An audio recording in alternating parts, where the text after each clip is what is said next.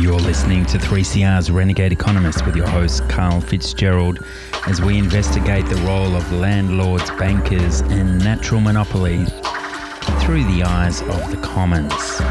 Our birthrights, our earthrights. Hello, friends and fellow renegades. This week, a refreshing change, as my colleague Emily Sims, who has a Masters in Planning, takes over the show. She's interviewing Sophie Sturrup, who's a lecturer in urban planning and design at Xian Jiatong Liverpool University. This is essentially an insider's account to the formation of Transurban, the CityLink project, and then on towards the Western Distributor. What forces drove that? I want you to listen to this with a sense of empathy to see what the government were thinking at that time. I'm sure you'll have a number of questions. Let's step into the interview with Emily Sims and Dr. Sophie Sturrup.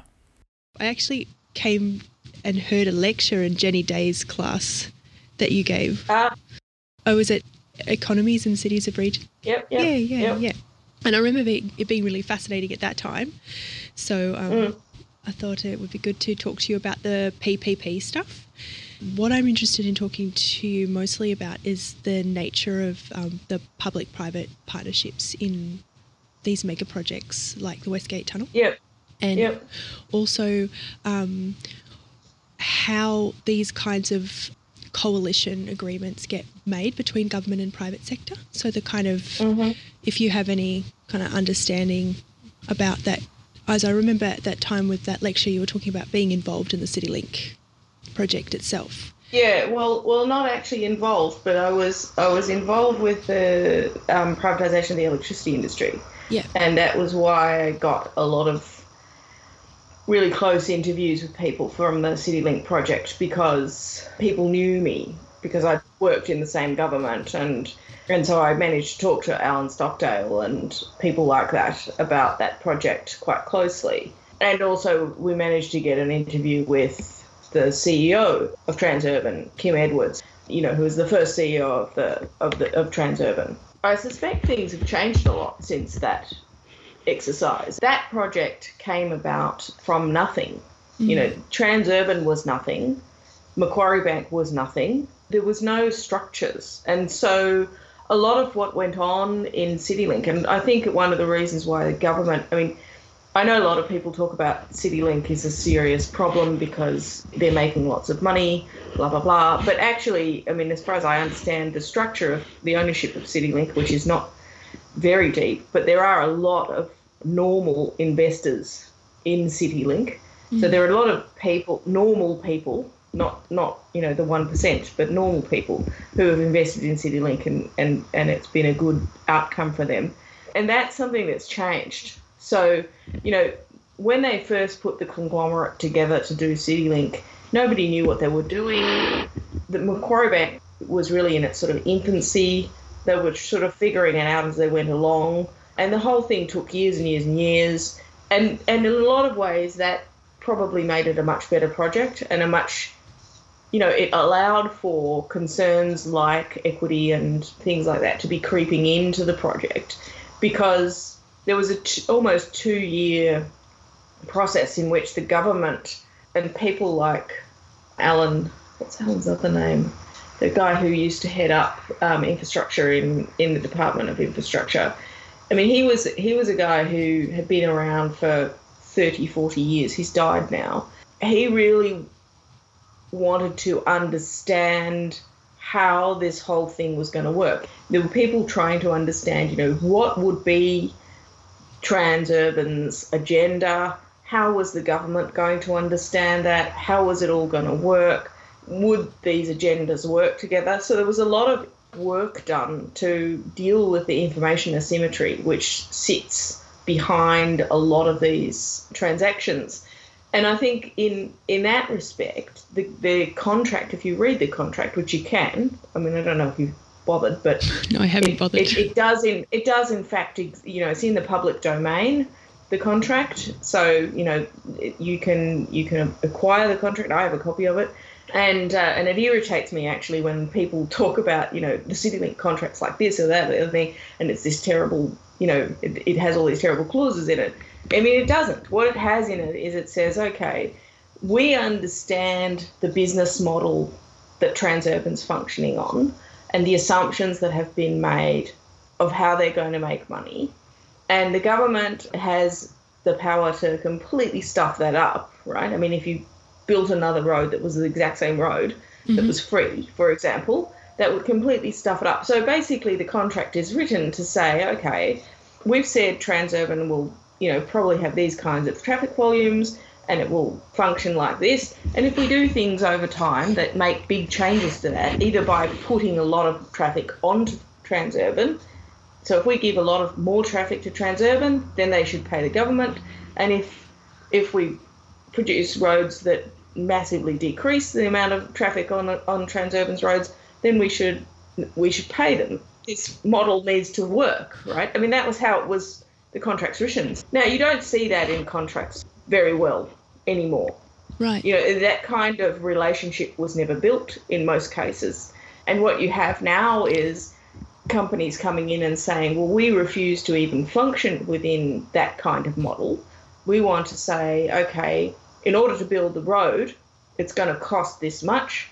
We need a return on our investment of X, so you should pay us a franchise cost, right? A cost for the road, not a cost for providing a service, not, a pay-by-car thing.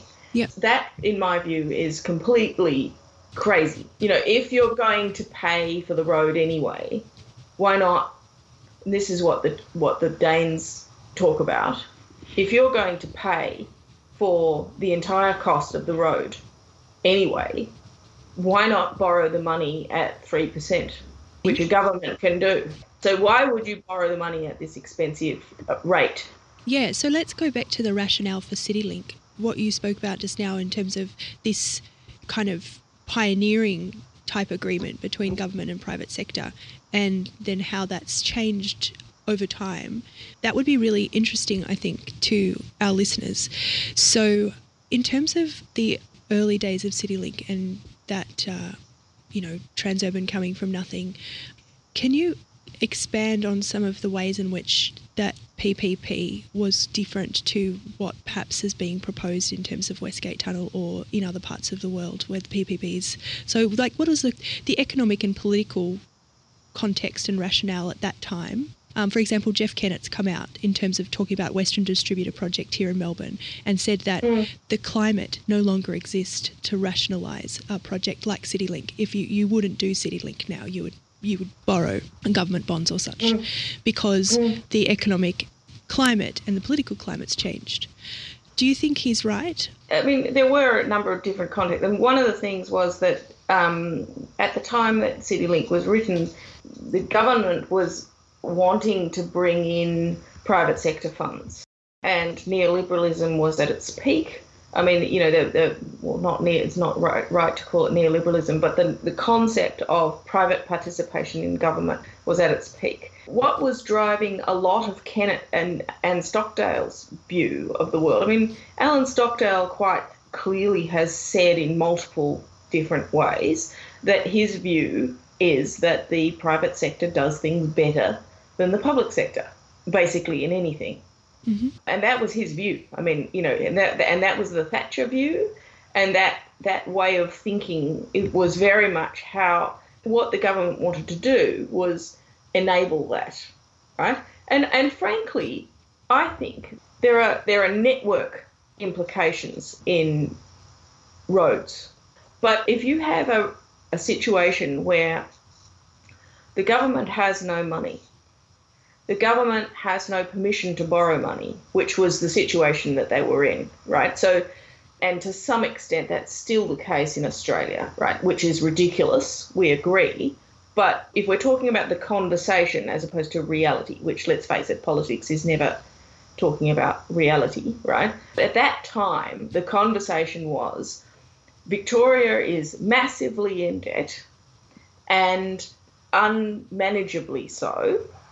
And we have a very large number of assets which are costing us far more to maintain, maintain the debt of, than is warranted given their value, right? So it's like owning a house that's worth $5 million and not being able to pay the mortgage. You sell the house and buy a smaller one, right? You know, so that sort of was the basic thinking in the government at the time, and that's why we were privatising the electricity industry and so on, right? And so it was like, look, we're massively in debt.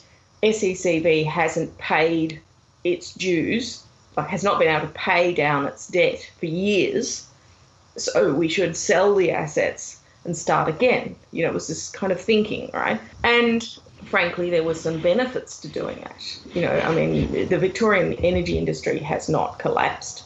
And as I have said in other forum, that one of the benefits of doing that was it extracted the government from a massive attachment to coal.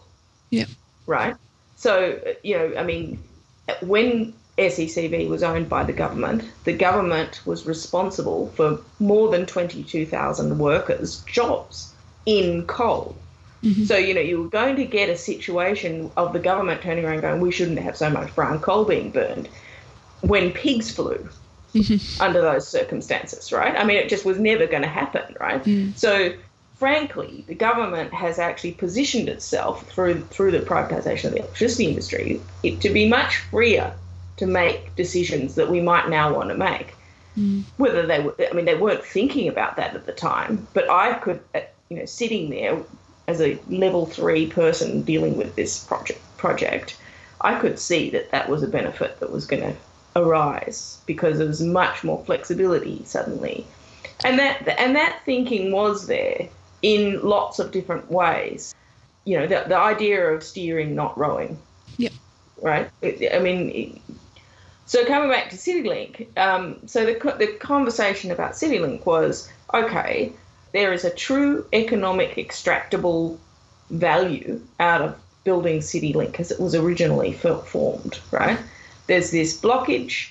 There's this company saying, we think we can make money out of this. The government has no money. The government is concerned that it's going to lose its AAA rating because of its indebtedness. So why would you not go down that path, right? Now, if you're now at a point, and I haven't been around Victorian politics enough to know where we are now financially and economically, but if people like, I suspect what Kenneth's saying is, you know, Australia is nowhere near as indebted, the government is nowhere near as indebted as other countries. We're nowhere near losing our credit rating. Plus, the situation with road toll projects is that most companies are turning around and saying, we refuse to take the risk of the traffic volumes. And possibly there's good reason for that. You know, hopefully, from a transport point of view, that's because hopefully we will get less cars driving around. But if a company is coming in and saying, like, for example, with East-West Tunnel, it was interesting to me that Transurban never bid on East-West. Yeah, right. And that's because it didn't meet their business model. They were saying, you will not get the traffic in the tunnel that will pay for the road, and we don't do franchises. Right. Now, I don't know whether or not they've changed their tune with this other tunnel, but basically what they're saying, I think how their model is if I've understood correctly, what they're saying is it will create enough funneling onto the current CityLink project that they'll get extra. And I also suspect that somewhere in the back, and this is a guess, but from talking to people who are in road projects, one of the things that I know all the toll road operators want is they want to charge trucks more. And if part of the negotiation of this contract is that CityLink get permission to increase the tolls for trucks on the rest of CityLink, that would be worth their while. Now, this is an entire speculation. I'm just guessing. If I was running their company, that's one of the things I'd be looking to try to do, because the trucks are not paying their way. Right. They do far too much damage to the road, especially the very large trucks. Yep. So Transurban may be looking for a way to both possibly even upgrade their facilities a bit to help them manage that cost. If that is what they're talking about doing, then it may be that it's quite an intelligent thing for the government to allow them to do, in that there is a question with CityLink, taking back CityLink, whether or not you could run that road without it being tolled, because it's incredibly expensive to run. After the tunnels blew out, right, the problem of the water table around the tunnels has never been resolved. I mean, basically it's been resolved by people pumping water. Every day, Transurban spends hundreds of thousands of dollars pumping water out of the tunnels to make sure that they don't, not that there's water in the tunnels, but from the rock around the tunnels, to make sure they don't leak, right? And that is a cost which was never built into the original plan for how much you were going to get out of the tunnels, right? Hidden engineering costs. Well, that happened because there was, they've made the tunnels elliptical instead of round. And they did that because they wanted to have 4 lanes or 3 lanes running through rather than 2. And when the water table was raised, it buckled this way. So then they pinned it back down again with 15,000 rods of steel holding it. But that means that the membrane got punctured. So the tunnel is not floating in water. You have to maintain it so that it doesn't float in water.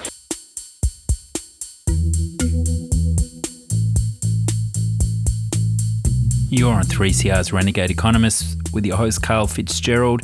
This week we have my colleague Emily Sims in the hot seat asking the questions of Dr. Sophie Sturrock.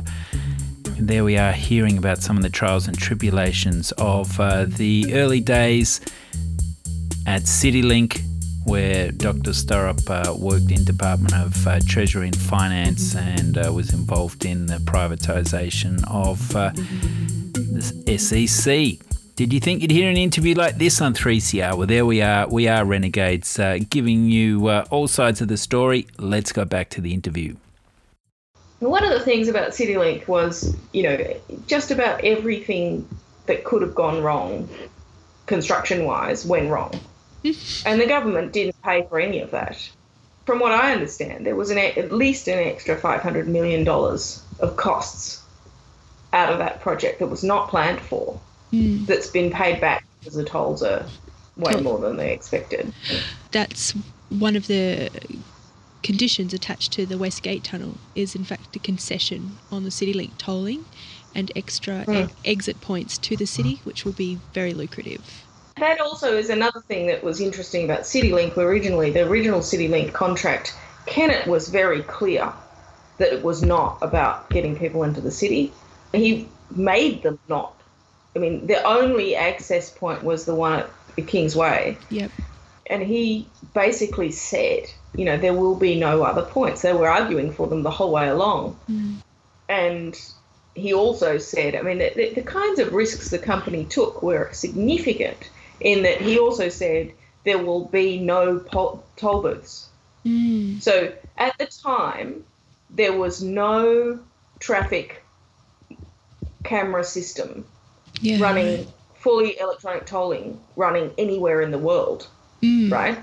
And Transurban took on the risk that they would end up with a road they couldn't toll. There was no technology to actually do those tolls. They had to develop that technology. Yeah. Coming back to that, I mean, why did Transurban take those kinds of risks? At the time, Transurban was 3 people and a bank. There were 3 people, one of whom was working in Macquarie Bank, and they were just like, okay, we can invent this new program, this new business, and we'll take on these, they took on enormous risks. I mean, people talk about how much money Transurban's made since then out of CityLink, but the risks they took were enormous. They were looking at tunnelling in Melbourne, which is, a disaster. They forecast their tunnelling, right? And they had no idea what they were getting into. They sank the first shaft and they were like, holy hell, it's 70 atmospheres of pressure of water in the rock. So they made a hole in the rock and water was pouring in. It was like the whole time they were dealing with this rainstorm It was like working in a rainstorm the whole time because the water was just pouring in out of the rock. I mean, these problems were completely unforecast. When they sunk the pylons for the bridge, they had to go 35 metres down to find rock. And I suppose this is why the government is inspired to build more tunnels and do more metro tunnels and tunnels everywhere. The East Link tunnel was going to cost. I mean, the East West tunnel was going to cost what? We're talking about. I think we calculated out. I can't remember. $5 billion for the 4 kilometres or whatever, right? I mean, that's ridiculously expensive. Like ridiculously expensive. Yeah. Really. Insanely. Nobody builds roads at that cost. Like, that is completely mad. Because of the engineering challenges. Part of it, I'm sure, is to do with, the rock structure, as I understand it, was absolutely terrible. I mean, I've also heard since then that people were talking about potential cyanide poisonings and all sorts of problems with water and not sure what they'd bump into. And, I mean, digging holes in the ground is hugely risky. Yeah. Don't get me started on what happened in Perth. I'm unfamiliar with the Perth case, so but I mean, it seems to me that the risk is paying off for Transurbans in terms of it's now somewhat cornered the market here in Australia for tollways and road network. In part, it looks like that. Yeah, right. But you'll notice they don't get into these roads that require franchising. No.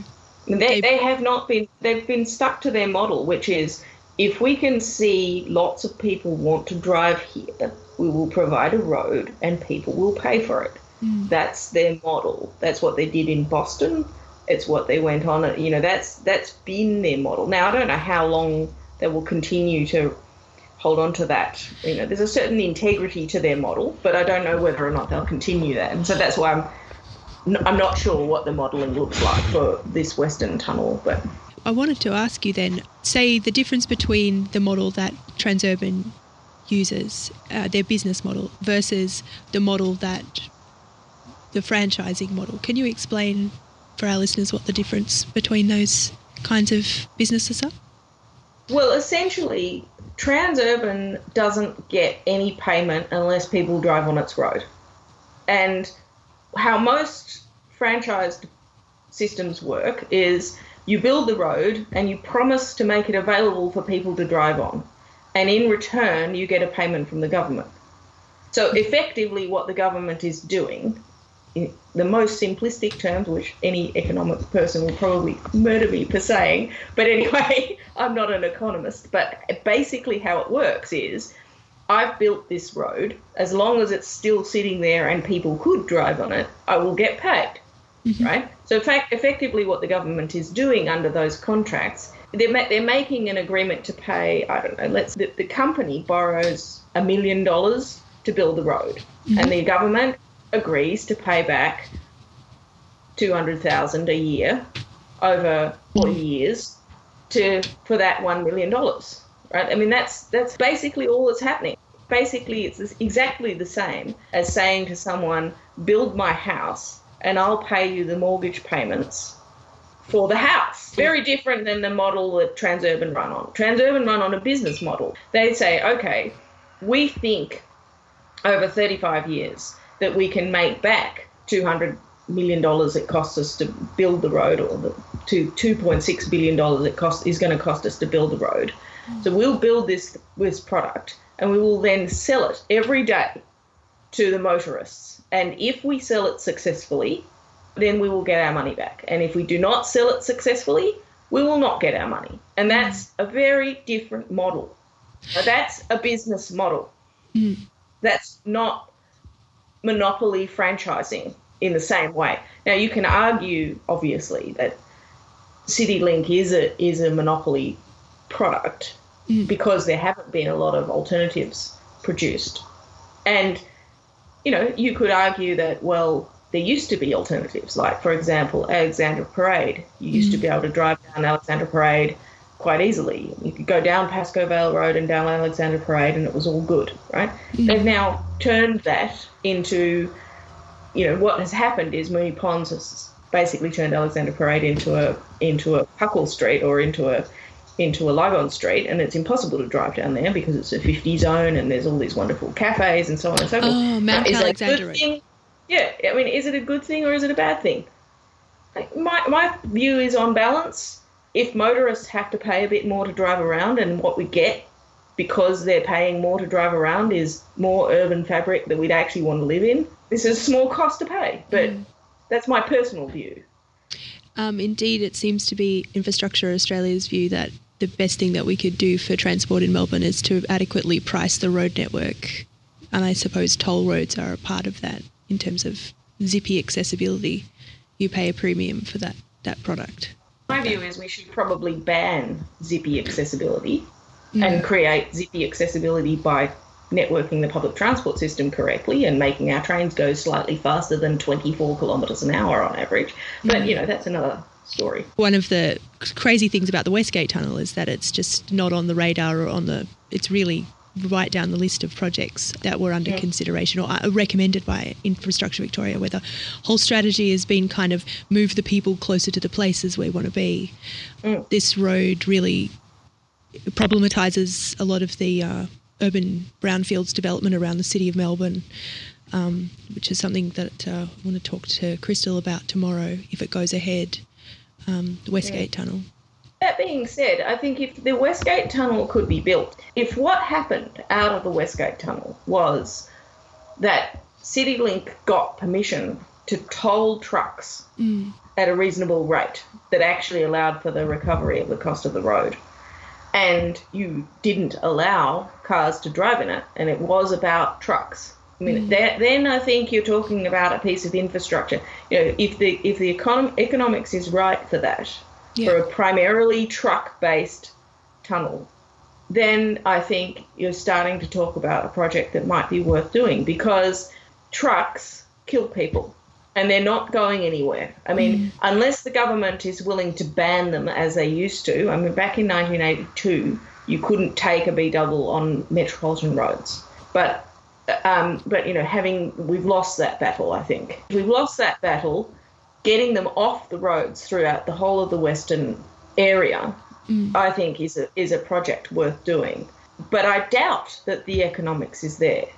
I doubt that, it's going to work unless you as you say, unless there are all these extra off-ramps, and that's for cars, that's not trucks.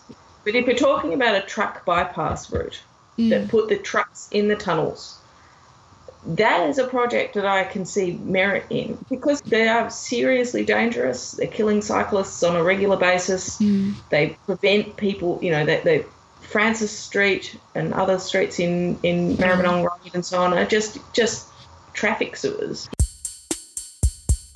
So that was part one in this look at the Western Distributor and the role of Transurban in these mega projects we have coming through Australia in terms of infrastructure financing.